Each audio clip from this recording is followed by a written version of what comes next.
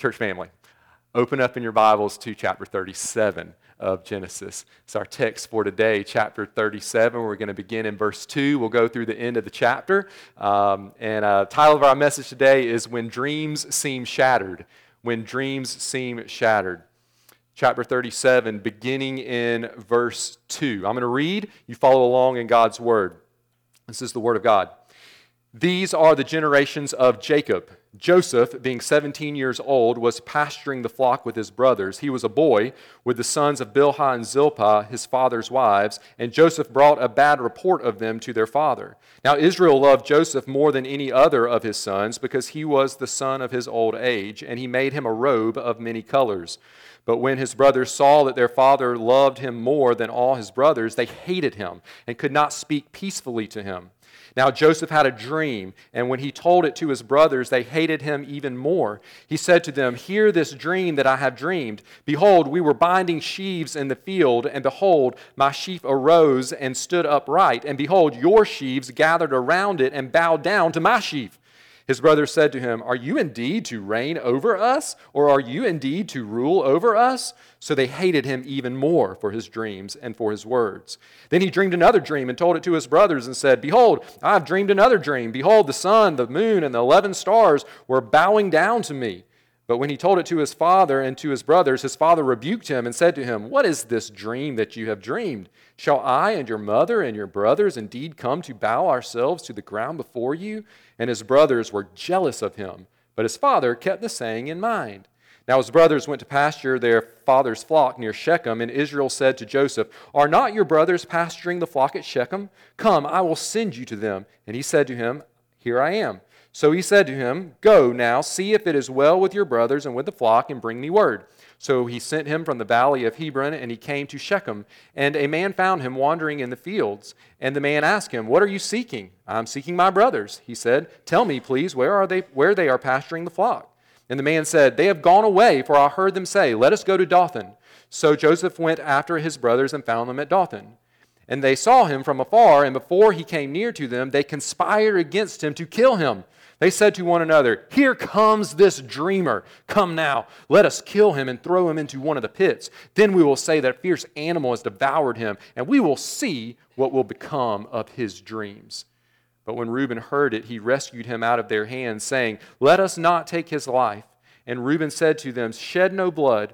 Throw him into this pit here in the wilderness, but do not lay a hand on him, that he might rescue him out of their hand to restore him to his father." So when Joseph came to his brothers, they stripped him of his robe, the robe of many colors that he wore, and they took him and threw him into a pit. The pit was empty, there was no water in it. Then they sat down to eat, and looking up, they saw a caravan of Ishmaelites coming from Gilead, with their camels bearing gum, balm, and myrrh on their way to carry it down to Egypt. Then Judah said to his brothers, "What profit is it if we kill our brother and conceal his blood? Come, let us sell him to the Ishmaelites, and let not our hand be upon him, for he is our brother, our own flesh." And his brothers listened to him. Then Midianite traders passed by, and they drew Joseph up and lifted him out of the pit and sold him to the Ishmaelites for 20 shekels of silver. They took Joseph to Egypt. Then when Reuben returned to the pit and saw that Joseph was not in the pit, he tore his clothes and returned to his brothers and said, "The boy is gone, and I, where shall I go?" And they took Joseph's robe and slaughtered a goat and dipped the robe in the blood. And they sent the robe of many colors and brought it to their father and said, "This we have found. Please identify whether it is your son's robe or not." And he identified it and said, "It is my son's robe. A fierce animal has devoured him. Joseph is without doubt torn to pieces." Then Jacob tore his garments and put sackcloth on his loins and mourned for his son many days. All his sons and all his daughters rose up to comfort him, but he refused to be comforted and said, "No, I shall go down to Sheol to my son mourning." Thus his father wept for him. Meanwhile, the Midianites had sold him in Egypt to Potiphar, an officer of Pharaoh, the captain of the guard. This is the word of the Lord for his church today.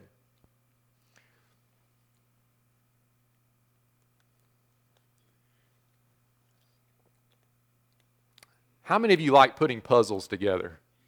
Anyone? Anyone like that? I see some hands. If I'm in the right mood, I kind of like it. Otherwise, I don't have the patience for it. Puzzles are interesting things. To someone just passing through the room, puzzles look like a big mess. It looks like a picture that has been broken into 1,000 pieces.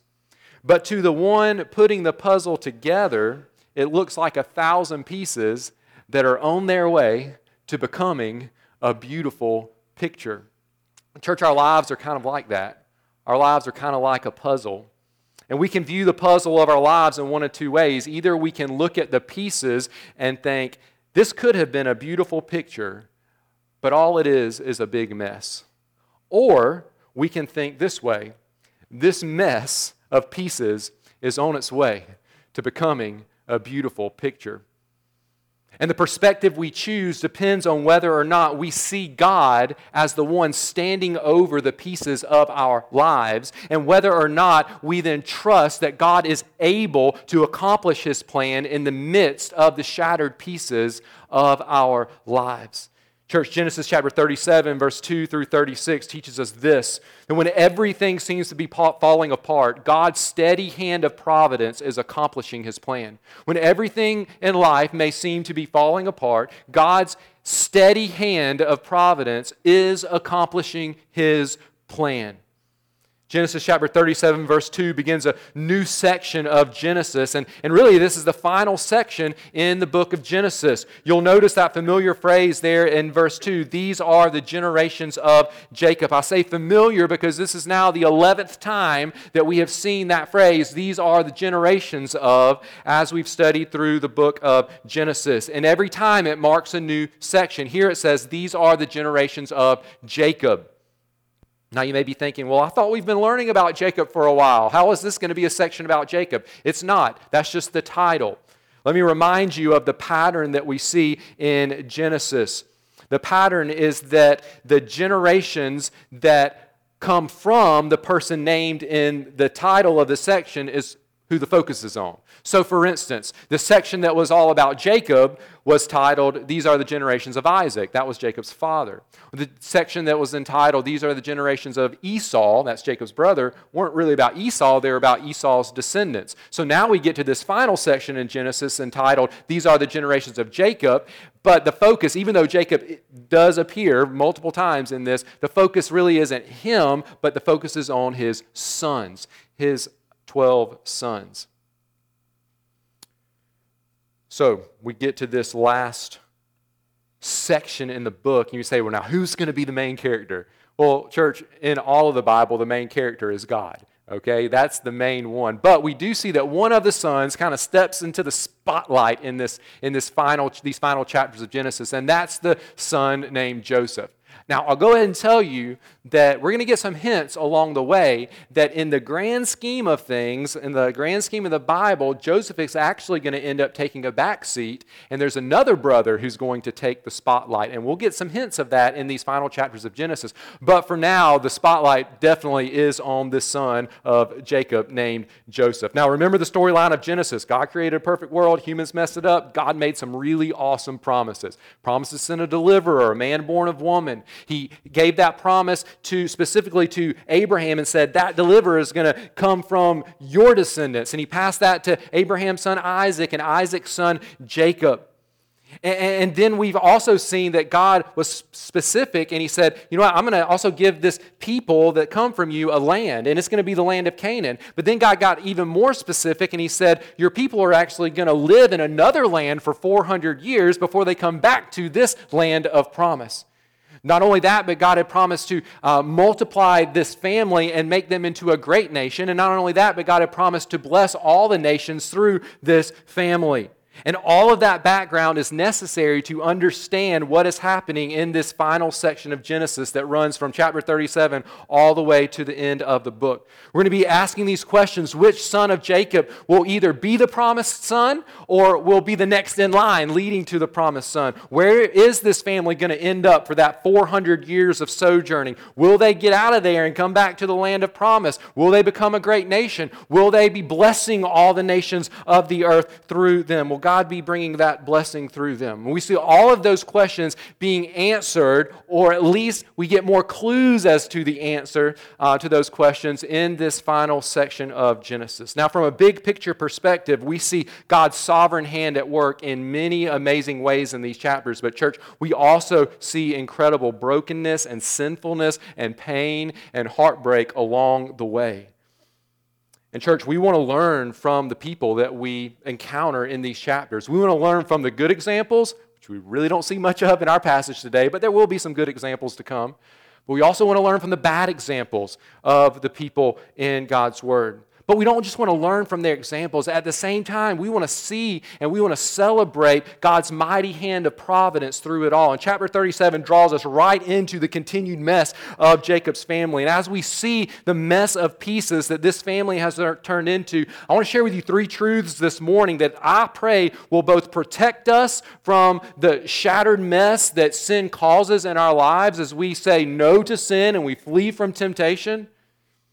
And I'll also pray that these truths and our time in this passage will give us hope in God's plan, even when our lives seem to be falling apart. Let's jump right in. Truth number one, church, is this. This isn't complicated, okay? But it's important. Beware of, we're going to list 3 sins here. Beware of favoritism, hatred, and jealousy. Beware of favoritism, hatred, and jealousy.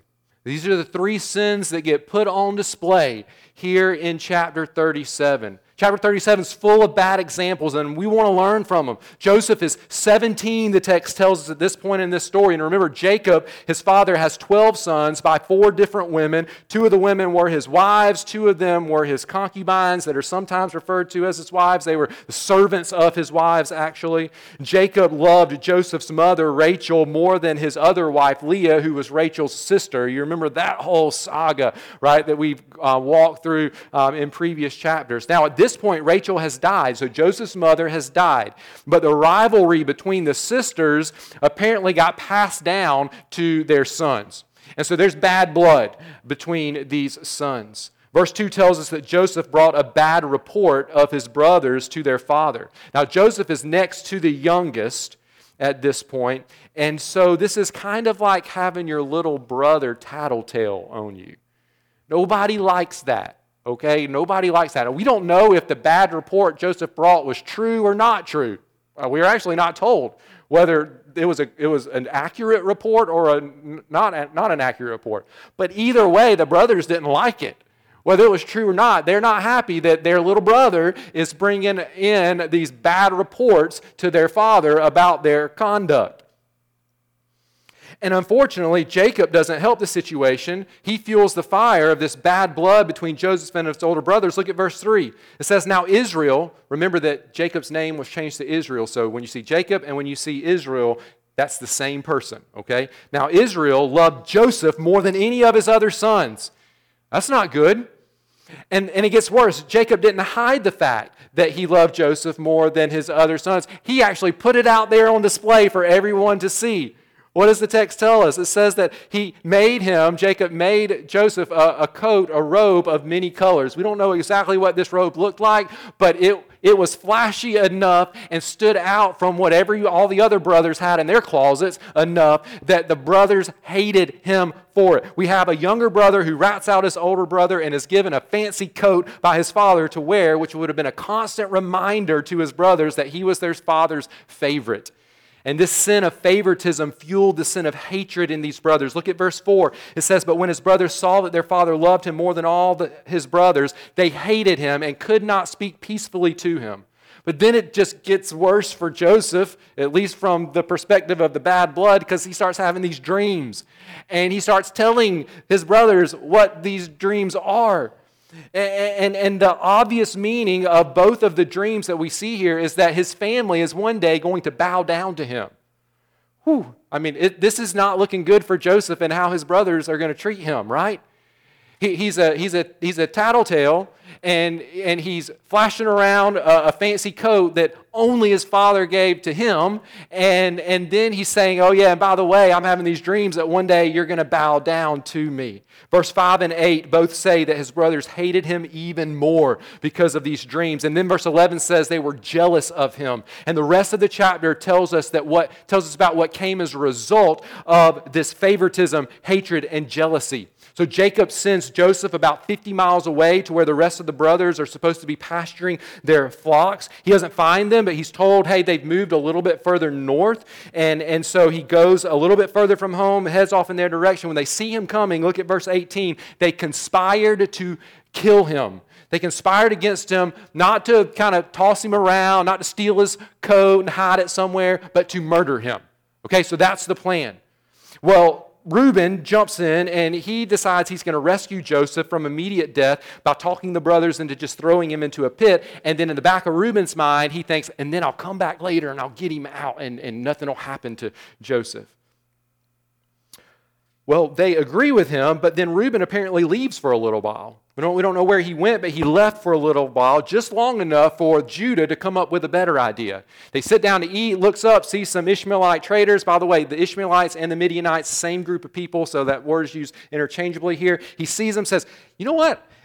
We're not going to make any money if we just kill him. What profit will it be to us? We could sell him. Then we can say, well, his blood isn't on our hands, and we won't be guilty of murder, and we'll make some money in the process. And so all the brothers, except for Reuben, go along with that. They sell him to the Ishmaelites on their way to Egypt. So now Joseph is in slavery. Reuben is not happy when he returns and finds out, what? Y'all sold him, and now he's gone. You say, well, what all of a sudden made Reuben care about Joseph? It could be that Reuben is the oldest, and so when they get home, he's going to be held accountable for his little brother because he's the firstborn. He's the oldest, so he should be the one that's responsible. We don't really know if it was motivated by as much compassion as just not wanting to be held responsible as the older brother. But either way, Joseph is gone. So now the brothers decide they're going to deceive their father by dipping Joseph's robe in goat's blood and making it look like he was killed by an animal. Now think about this. This is where we got to keep reading Genesis in its context. Ironically, that is exactly what Jacob did to his father, is it not?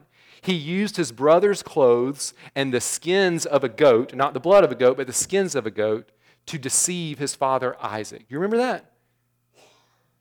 The Bible does say you reap what you sow.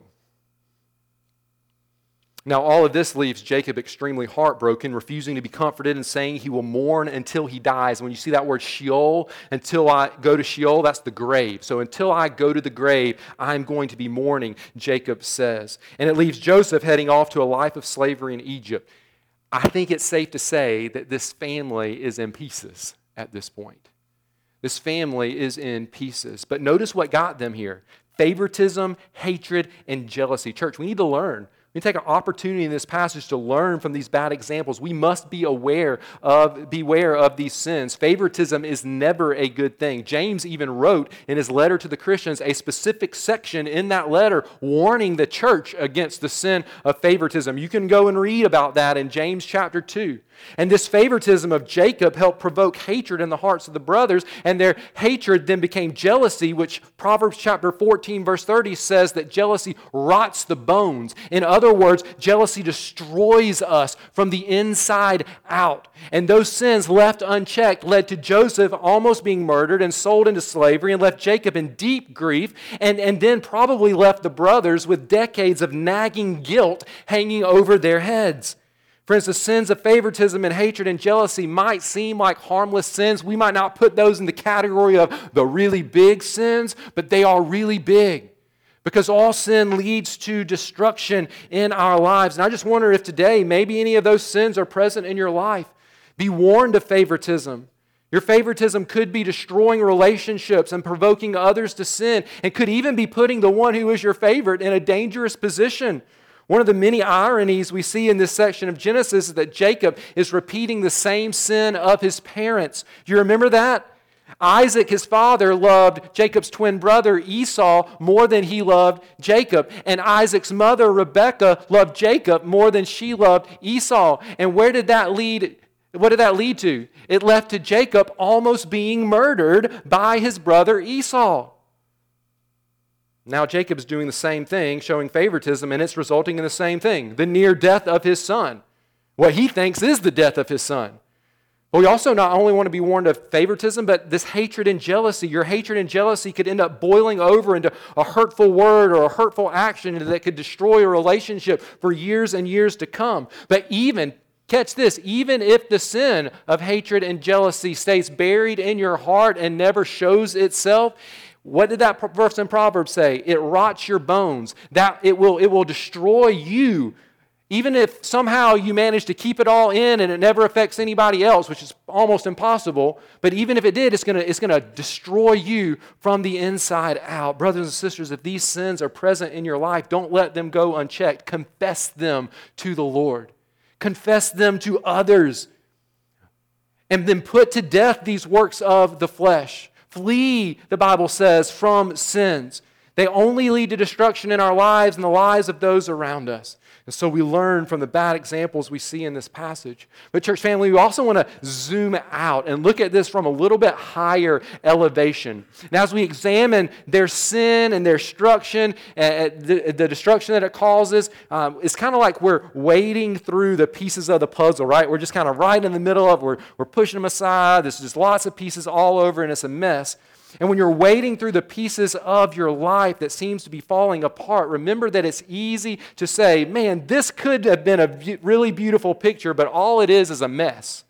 But if we'll step back and we'll see the providential hand of God, even looking at the big picture of the Bible, kind of like you would look at the picture on the front of the box of that puzzle, and we see it from that perspective, then we can say this mess of pieces is on its way to becoming a beautiful picture. And that's exactly what we see when we step back from this mess in Genesis chapter 37. The second truth that I want to share with you today, church, is this.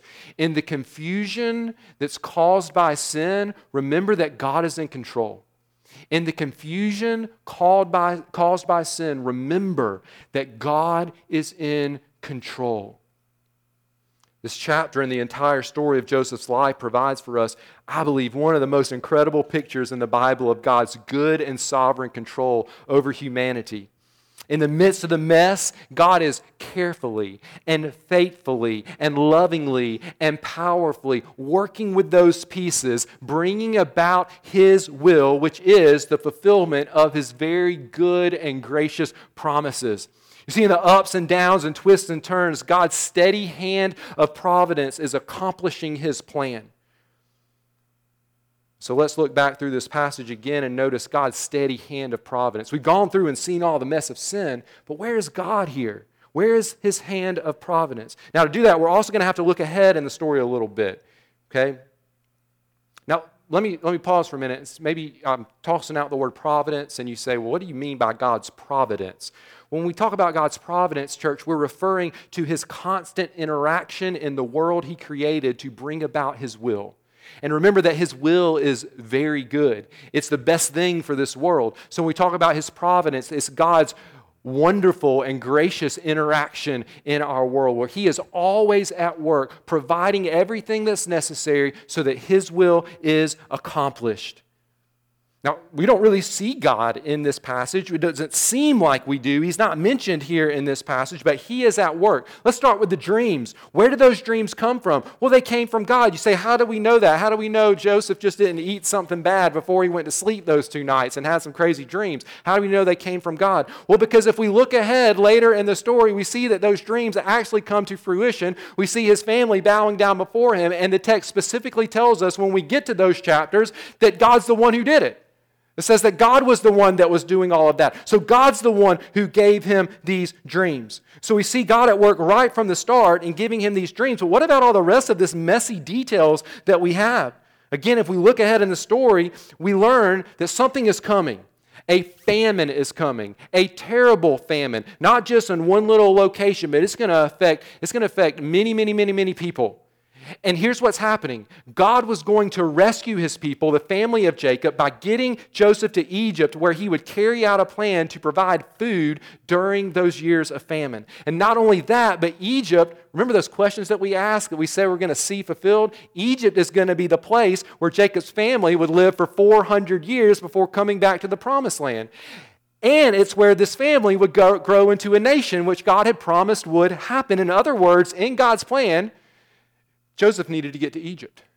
In God's plan, Joseph needed to get to Egypt. Now look back at these details with this end picture in view. Jacob just so happens to feel the need to send Joseph to check on his brothers. It's God's providence.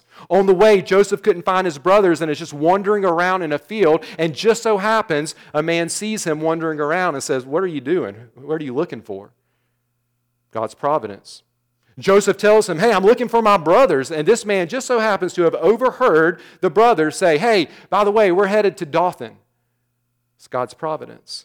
Then the brothers just so happen to notice Joseph from afar, probably because of the fancy coat he's wearing, which gives them time to plot their evil plan before he gets there. And of course, their evil plan is to kill him, but Reuben just so happens to intervene in their plan to spare his life and tell him, just throw him in this pit.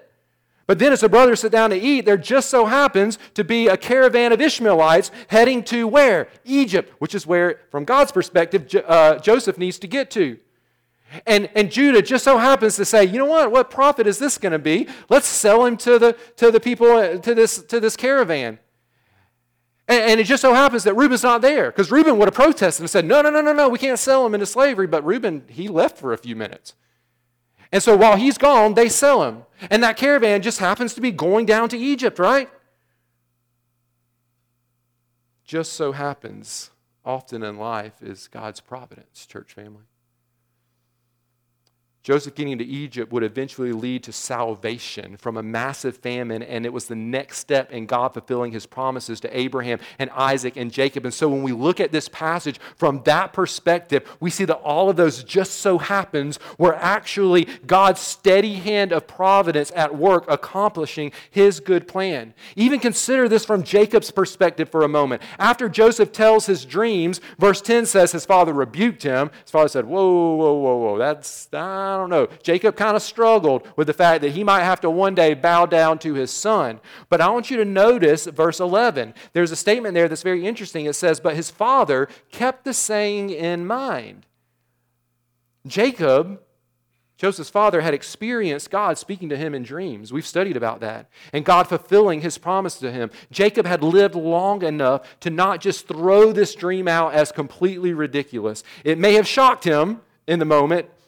It may have seemed far-fetched, but Jacob didn't completely reject it. He kept it in mind. And I can only imagine that perhaps it sparked a little hope in him. Because if he was one day to be ruled by a son, which son would he have picked? Joseph, right? He would have picked Joseph. Maybe he's thinking, perhaps it's one day my favorite son is going to rule over his brothers. And so maybe Joseph kind of started daydreaming a little bit about this dream that Joseph had. Maybe that is going to happen. But then we get to the end of the chapter, we find Jacob tearing his garments, putting on sackcloth, mourning for many days, refusing to be comforted, and saying that he would mourn until his death. From his perspective, those dreams are gone. His hope of his son one day ruling, his favorite son one day ruling, are over. And from Joseph's perspective, not only are his brothers not bowing down to him at this point in the story, he's headed off in slavery to another country thinking he'll never see his brothers again. The dream seems shattered into pieces. In fact, that was actually what Joseph's brothers' plan was. You see that in verse 20. We will see what will become of his dreams. But we know God's hand was at work the whole time, moving the pieces, arranging the pieces to accomplish his plan. And church family, I just want you to be encouraged today. I really want you to be encouraged today. When your life seems to be falling apart, when it seems like dreams are shattered, remember God is at work. Even sinful choices, and we'll talk about this in coming chapters, even sinful choices cannot thwart God's plan. Maybe you are in the midst of the confusion caused by your own sin. Maybe you're in the midst of confusion caused by the sin of somebody else in your life. Maybe you're in the midst of the confusion that's caused by Adam's sin and just results in us living in a broken and fallen world. But whatever confusion your life is in because of sin, realize this, that in the midst of the confusion caused by sin, God is in control. This doesn't mean that things are going to get better quickly. It doesn't mean that things are going to work out the way that we think they ought to work out. Trusting God's hand of providence means trusting God's timing and trusting that the end picture is better than anything that you could have dreamed up on your own. For Jacob and Joseph, it would be 20 years, catch that, 20 years before the picture started making sense. 20 years before they understood how God's hand was at work this entire time. And so, church, be patient and trust that God is at work. But it gets even better. It gets even better. You see the picture we see being formed by God's steady hand of providence in Genesis chapter 37, and the chapters of Genesis that follow is actually only a part of the final picture. Remember, we want to zoom out from this passage and see it in light of the book of Genesis, and we want to zoom out from this passage and see it in light of the entire Bible. Remember, the promise isn't merely to make Israel into a great nation, which is going to happen in Egypt. The promise is for a deliverer who's going to come and who's going to rescue us from the serpent in the garden. And friends, the entire final section of Genesis points us to that coming deliverer in some really incredible ways. And it starts right here in Genesis chapter 37. And so this final truth that I want to share with you is this. Church family, believe in Jesus, whose rejection became our salvation. Believe in Jesus, whose rejection became our salvation. As we see Joseph in this story, rejected by his brother, stripped of his robe, left for dead, and then sold into slavery, my mind races ahead to the final picture that God is writing here in this story, the final picture where God is taking these shattered pieces of life and then all of a sudden making sense to them. This is a small picture of nothing less and short than the coming promised deliverer whose name is Jesus. You see, Jesus is going to come. It's going to be many, many, many years from chapter 37 in Genesis. But Jesus was going to come. And you know what's going to happen when he came? He was going to be rejected by his own brothers. Isaiah chapter 53 says that he was despised and rejected by men. The Gospel of John says that when he came to his own people, his own brothers, his own family, that they did not receive him. His own people, John says, did not receive him. And then being rejected, Jesus was stripped of his clothes and handed over to another nation, right? Handed over to the Gentiles, handed over to the Romans, though instead of carrying him into slavery, those Gentiles would execute him on a Roman cross. And you say, I thought this was a good picture. I thought God was doing something good. I thought his plan was good. Well, church, it was. Because God was working through Joseph's rejection to bring salvation from a coming famine for Jacob's family. In the same way, God was working through the rejection of his son Jesus to bring salvation from his coming wrath. After Jesus was rejected and stripped and handed over to the Gentiles, what did they do? They nailed him to a cross. And it was through his death on the cross that Jesus satisfied God's wrath towards our sin, saved us from the punishment that we deserve as he took our place so that everyone who believes in Jesus for salvation is rescued forever and ever and ever. Thank goodness Jesus was a far better rescuer than Reuben. Reuben tried and failed, but Jesus died and he succeeded. And his success is not seen merely in his payment for sin there on the cross, but also in his resurrection from the grave and in the promise of what will come one day. Revelation, we're going to go all the way to the end of the Bible now. Revelation chapter 19 gives us another picture of Jesus. And here he's not hanging on a cross, dying, because that has already happened in Revelation 19. Here he is riding a white horse of victory, and like Joseph, his robe is dipped in blood. But Jesus' blood is not the blood of a goat. It's not the blood of an animal. Actually, in Revelation 19, it's the blood of his enemies. It's the blood that says Jesus is the victor.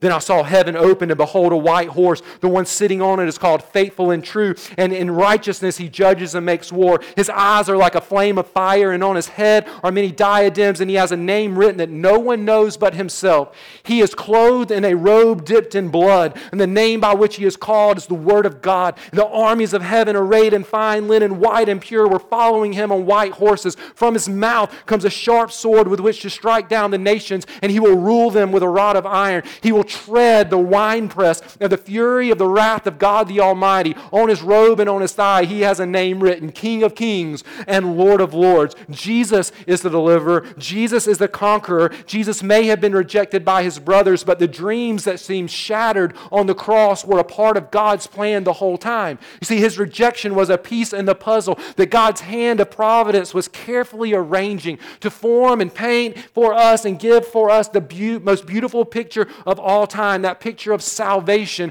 through the rejected one, before whom, get this, all the nations would one day bow. Remember Joseph's dream? Christ, robe dipped in blood, the nations bowing before him. And so the call of this passage, church, is a call to believe in Jesus, whose rejection became our salvation. Have you believed in him? If not, please do so. Do so today. Ask God to save you as you trust completely in what Jesus did on the cross to rescue you from your sin. And if you have believed in Jesus, are you holding fast to your belief in Christ? It is through faith in Jesus that God can take the pieces of our lives and put them together to make a picture, to make life, to make salvation from sin and victory over the enemy. It's through Jesus that as our faith is in Jesus that we can daily fight against temptations like favoritism and jealousy and hatred in our lives. It's through faith in Jesus that we are able to trust that God is in control even when our lives seem to be thrown into confusion because of sin. It's through Jesus that God's steady hand of providence is accomplishing his plan. Recently, I was working on a puzzle with a couple of my children and my mom. She had actually given one of my daughters a puzzle. And so we were sat down and we were trying to put that thing together. It was about 400 pieces. And so it was taking a little bit of time to put together. We were about halfway finished when I noticed that one of my daughters was getting a little restless. She was losing concentration. I think I even heard a few sighs. You know how that happens? Kind of staring at the pieces. Not really helping as much as she was at the beginning. And we just kept working, and then she just out of the blue announced, "I'm going outside to play. Call me when it's done." She was actually the one who had been given the puzzle. "I'm going outside to play. Call me when it's done." And with that, she got up, she walked right out the door, and she never looked back.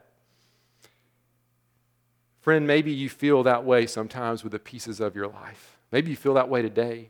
Maybe you're ready just to walk away. Maybe you've lost sight of the big picture and all you can see are just a bunch of pieces laying there all mixed up and it just looks like a big mess with no hope. Friend, I want you to look at the big picture. Look at God's steady hand of providence. Look to the cross and the empty tomb and Jesus standing in victory over his enemies. Friend, look at that big picture. For now, we walk by faith and not by sight. But folks, sight is coming one day when the picture of our lives and the picture of this world is finished, when the pieces are all put together, and those who have believed in Jesus will live with him forever. And so believe in Jesus, and then don't walk away from Jesus. Don't give up. God is at work. He always has been. He always will be. Would you pray with me? Father, thank you so much for this passage from your word today. Lord, thank you that you speak truth into our hearts and lives. Lord, thank you for the way that you are always at work. And Lord, if there's somebody here today who maybe has never trusted in Jesus Christ, they've never seen that big picture of what you can do, what you are doing with this world and the sin that's in this world, how it's moving in a particular direction, and that direction is Jesus on the throne forever, surrounded by everyone who has repented of their sins and trusted in him, enjoying eternal life forever. Father, if there's someone who needs to trust in Christ, Lord, I pray that they would call on you today. And God, for those of us who have trusted in Jesus for salvation, Lord, help us not to give up. God, when we see the pieces of our lives, Lord, help us to know that your steady hand of providence is over those pieces and you are doing a good work. And we may not be able to see it at this moment and what's going on in our lives, Lord, but we walk by faith trusting that you have a plan. It is a good plan. And you are a powerful God, and you are a loving God, and you will stay at work as we keep trusting in you, bringing about in our lives your very good and perfect will and plan. Father, help us to live out these words from your word today and tomorrow, every day of our lives. In Jesus' name we pray. Amen.